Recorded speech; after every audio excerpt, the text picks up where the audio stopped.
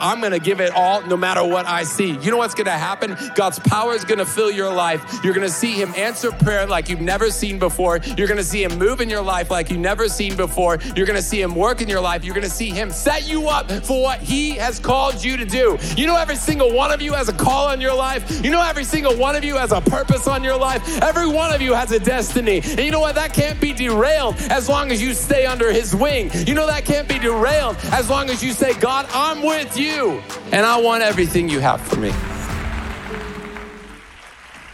You know, we're going to see God move because we are fasting. But I know for many of you, as you have been fasting and praying, maybe in the natural, you're like, man, it doesn't seem like much is happening. Maybe you've been fasting and praying and like it actually seems like the opposite. It may seem like things are getting worse. It may seem like things are harder. You know, before you could fight whatever battle you're fighting with food and with energy, and now you feel like you're fighting it without food and without energy. And you're like, man, I just went into the fast with such a, just more excitement than I ever have to fast before. Maybe you've never been excited to fast. And in this fast, you actually felt like, man, I think God's in this and I'm ready to fast. But as you've gone through it, it's just been difficult. And if that's where you're at, I want to speak to you tonight. I want to share this verse to start by sharing this out of Luke chapter 4, verse 1. Then Jesus, full of the Holy Spirit, returned from the Jordan River. He was led by the Spirit into the wilderness where he was tempted by the devil for 40 days. Jesus ate nothing at all at that time and became very hungry. How many of you resonate with that last part? Became very hungry. Jesus is fasting and praying. And as he's fasting and praying, he's led by the Spirit. So like many of you, maybe you felt led by the Spirit to fast. Maybe you saw something in your life where you're like, I believe God wants to move in this. And you were led by the Spirit to fast. But he was led by the Spirit into the wilderness. I want to ask you a question. Did the devil show up in your fast? Is the devil in your fast? Maybe you started fasting and you're like, man, I was expecting God to show up and it felt like the devil showed up. I was expecting God to move and it feels like the only thing that's happening is I'm battling with the enemy. Do you know that anytime we want to do something for God, the devil shows up? You come to church and the devil's going to show up, all right? You want to start building something in your life for God and the devil's going to show up. You want to fast and the devil's going to show up because the enemy is mostly the enemy. Why he's the enemy of your soul? He's mostly the enemy of anything that God wants to do in your life.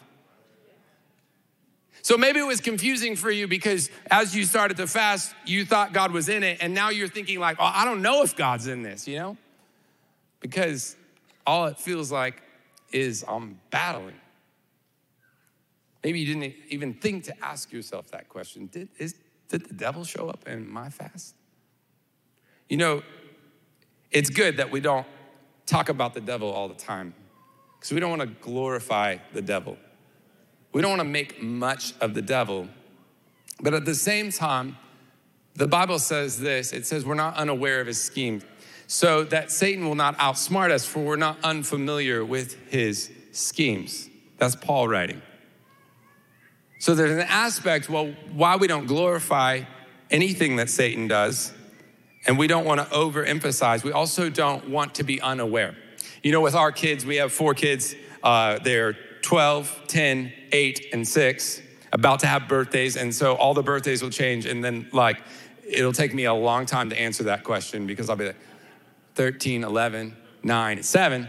And so with our kids, obviously they're at that age, you know, where you want to teach them about strangers, you know, stranger danger. In fact, we were in Michigan at my in-laws recently, and the kids were playing out in the front yard, and there was a guy who was on the sidewalk across the street. We weren't out there. He's across the street. He walks across the street to my children. And he says, I have a puppy at my house. Would you like to come see it? So Everett's like our alarm bell. Anything's gonna go bad or wrong, or if he feels like something's even close to bad, like on TV, we're gonna know about it from Everett, all right? He's like the accountability police in our house. And so stranger danger happens, that happens, Everett's like, not here. So he runs inside and he's like, this guy offered us to come see his puppy, and we like ran away from him. And we're like, that's awesome. And turns out this person was a really nice guy, and it's all good and nothing bad happened. It's great. Yeah, I mean, it is weird, but okay. We'll give him a pass. Everything was good. Everything was good. But you teach your kids about stranger danger, but you don't I don't wake up my kids every morning and go, watch out for strangers. They're out there, Could be bad today. Today could be the day. Watch out for strangers. We don't eat breakfast in the morning being like with a picture of just different strangers in the neighborhood that they might see. We don't overemphasize strangers because that would be messed up. And that would probably freak them out. And they might be like, is that a stranger? And you're like, no, that's your aunt. Things like that would happen. Because that's what happens when you overemphasize things like that. And sometimes people overemphasize the work of the enemy in their life. And that same kind of tendency happens, they spill their coffee and they're like, that was the devil, and you're like, I think maybe you just don't have coordination, so. And that would be the case with me. I barely wear, in fact, I'm wearing a white shirt right now. And if you could see, there's definitely a stain on it. So all that to say, while we don't overemphasize the work of the devil, I think if we don't understand that he's at work, especially in times when we're trying to draw close to God, it can be confusing. And it can be discouraging. Because if you don't understand, the enemy's gonna attack anytime, you're like, man, I wanna be filled with the Holy Spirit. And so I'm gonna pray for that on this fast. Or, man, I really need this stronghold broken in my life, so I'm gonna pray for that on this fast. And you don't realize the enemy's gonna show up. So you're praying and you're like, well, maybe God doesn't wanna do this. It feels like this is getting worse, or man, it feels like I'm praying to be more faith-filled, but I'm really full of negative thoughts during this fast, and it's because the enemy showed up in your fast. And if he showed up in Jesus' fast, he's gonna show up in your fast. But I want you to notice the Holy Spirit, and you can go back to that scripture. He was led by the Spirit into the wilderness and tempted by the devil for 40 days. So the whole time, the voice he's hearing, that's Jesus, is the enemy. He's battling the enemy on this fast. But God is working. Just because you're battling the enemy in the fast that you're in, doesn't mean that God's not working. Just because you're battling the enemy doesn't mean God doesn't love you. Just because you're battling the enemy doesn't mean that God's not for you. In fact, the opposite is true. God does see you. God does love you. God is for you. God does hear you. God is working. And don't believe the lie of the enemy just because he's battling you, that God isn't working, that God isn't moving, that God isn't putting the pieces together. God isn't doing something supernatural, because that's exactly what's happening as Jesus is fasting. And we're just gonna really quickly kind of go through what the devil says in this fast, and then talk about what happens after the fast, which I think will be really encouraging to you. First thing is, he highlights your deficiency to question your identity. So he comes to Jesus and he says this. He says, then the devil said to him, if you are the Son of God.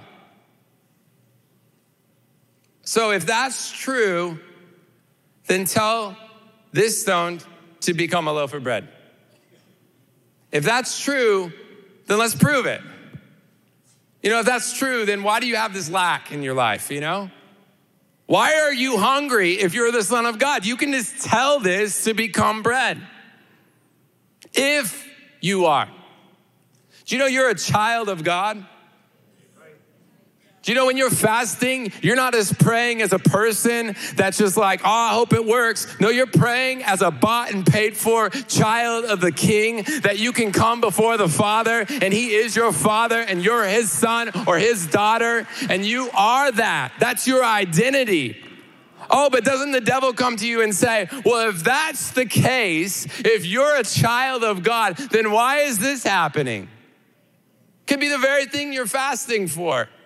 But because it's not moving and all of a sudden you're weak, the devil comes to you with an argument that says, if you have this lack, it must be because you're not who God says you are.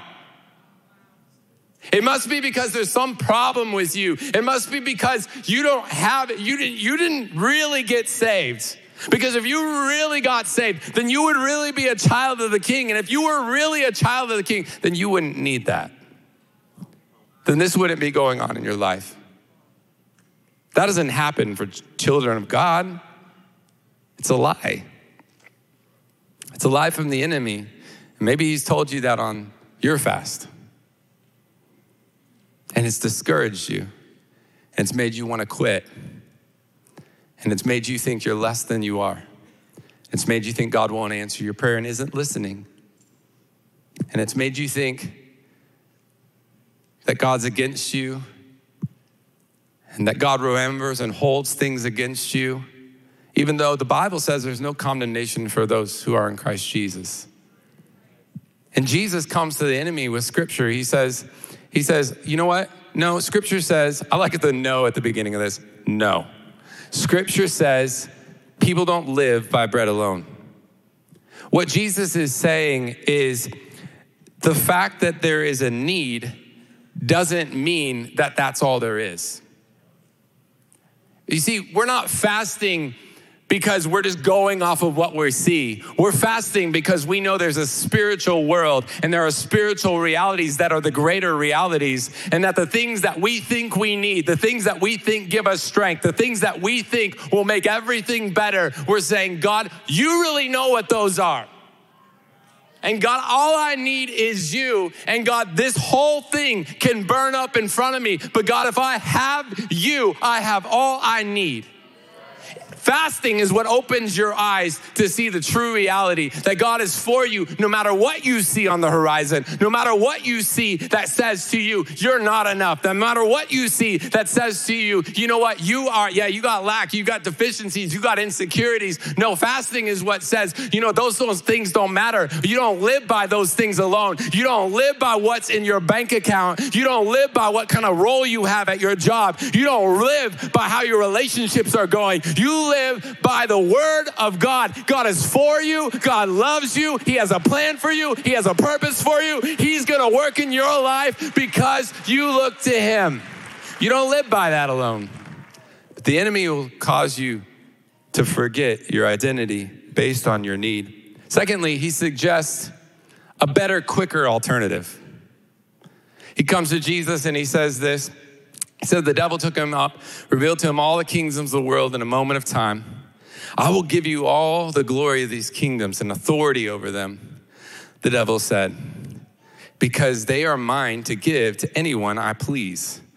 And I'll give it all to you if you'll worship me. Now, that might seem like, well, how is that a temptation to Jesus? But what the devil's really offering him is just like, hey, there's a quicker way to do all this. The cross, that's not something you need to do in order to fulfill your purpose. Your purpose is to rule. That's your purpose. That's why you came to this earth. You're building a kingdom, and I can get you there quicker with a lot less pain and a lot less struggle. That's how the enemy works. And when you're weak and you're in a fast, the enemy is going to come to you and he's going to give you all kinds of alternatives that look a lot better than forward. They'll look a lot better than trusting God. They'll look a lot better than, no, my life is his, so I'm doing it.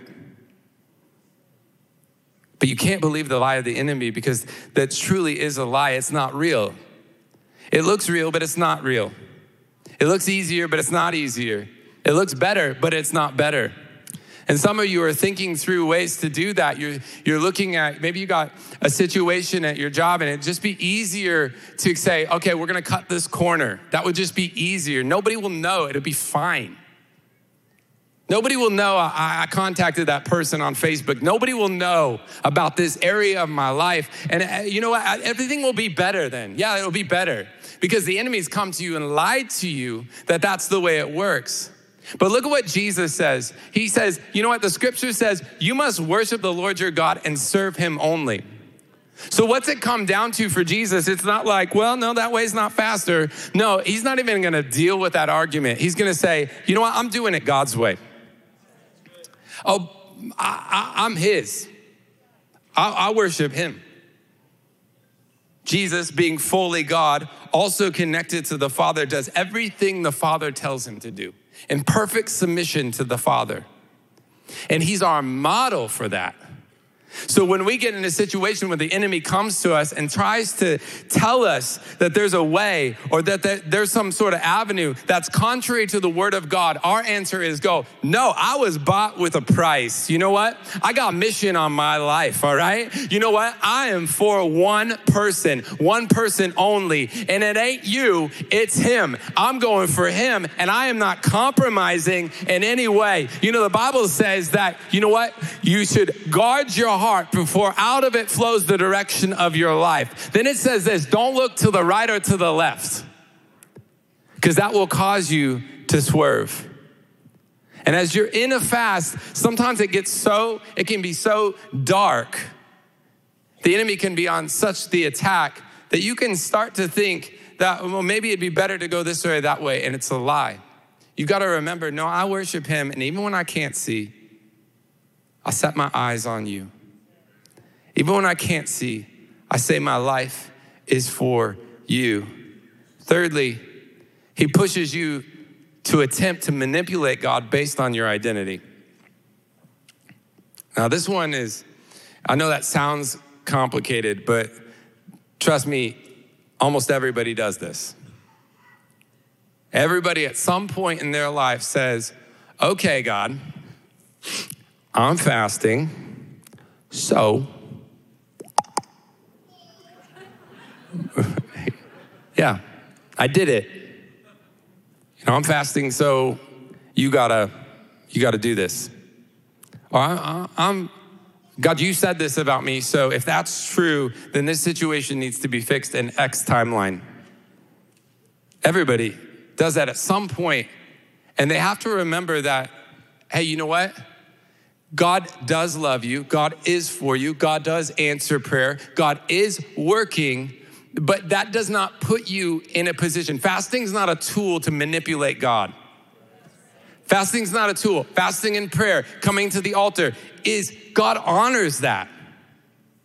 Saying, God, I want everything you have for me. God, I know you move mountains, God, and so I'm fasting and praying because I believe you do that. And I believe as I do that, you will move, is not the same as saying, God, if I do that, you have to do this. And when you put yourself in that position, you're creating a lack of a relationship. You're creating a distance between you and God. And God wants relationship with you. Fasting brings intimacy with God as you say, God, it's not about what I can get, although I know you will take care of me. And although I know as I fast, your power will fill my life. That's what fasting does. But you know what? God, I'm not gonna put you to the test. I'm not gonna create some crazy ultimatum with you that says, God, if I do this, you have to do that. Because God, I'm about submission. You're in charge, God. You will drive my life way better than I'll drive it. I'm not gonna put you to the test. And that's exactly what Jesus says. The devil took him to Jerusalem, said, hey, jump off this if you're the Son of God, and angels will catch you. And Jesus says, you must not put the Lord your God to the test. I'm not doing it. Notice every time the enemy comes to Jesus, he responds with the word of God. As if to say, like, hey, when we're fasting and praying, And as we're seeking the Lord anytime in life, it's not enough to just say, you know what, I'm gonna pray. You gotta get the word of God in you. Because it creates truth. It puts truth in your heart. It guards your heart. It changes your heart, changes your mind, and gives you a tool to attack back, to fight back with the enemy. You know, out of all of this, you can think like as Jesus is being tempted and all of that, you're like, man, why does that happen? Why does the enemy attack? And we don't have all the reasons why that would happen or why God would allow certain things like that. But we do know this, that in our weakness, he's made strong. That in the battle, the Lord shows up. That he's near to those in times of trouble. That in our deficiency, we learn about his sufficiency. And when we learn about that, we're set up to be empowered by the Holy Spirit. We're set up to see him move in our life like never before. So maybe you feel weak tonight. And maybe you feel like you didn't do such a good job fasting. And maybe you feel like, I don't know if I have what it takes to be spiritual because I don't feel very spiritual. Maybe the arguments in your head are all from the enemy. Maybe the voice that's been talking to you for 21 days hasn't felt like a good voice, doesn't feel like the Holy Spirit. Yet you've concluded that because of that, God is not going to work in my life. That because of that, I might not be cut out to be used by God. Maybe you've concluded that I'm not a person of faith because the narrative in my head seems like it's from the enemy. That's exactly what happened to Jesus. And Jesus went back to the word of God. He didn't swerve, he went back to the word. He didn't swerve, he went back to the word. And then watch what happens out of his fast. Then Jesus returned to Galilee, filled with the Holy Spirit's power. And reports about him spread quickly through the whole region. What happened after Jesus' fast?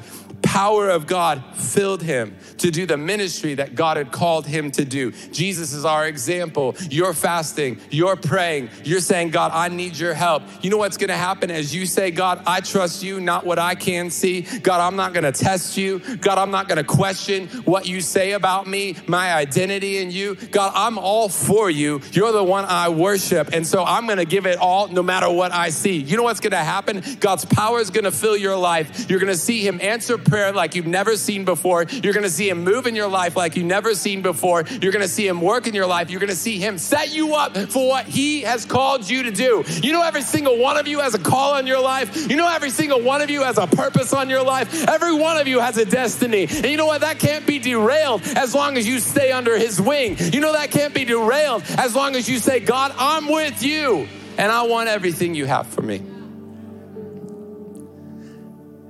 You know what? Some of you have been discouraged. But tonight, the Lord's coming to you and saying, you know what? Don't go off what you can see. Go off my word. Don't go off of what you can see. Just because you're under attack doesn't mean I'm not with you. I'm working in the attack. And I love you. And keep it up. Bring that prayer before me again. Get in my presence again. You watch what I'm gonna do.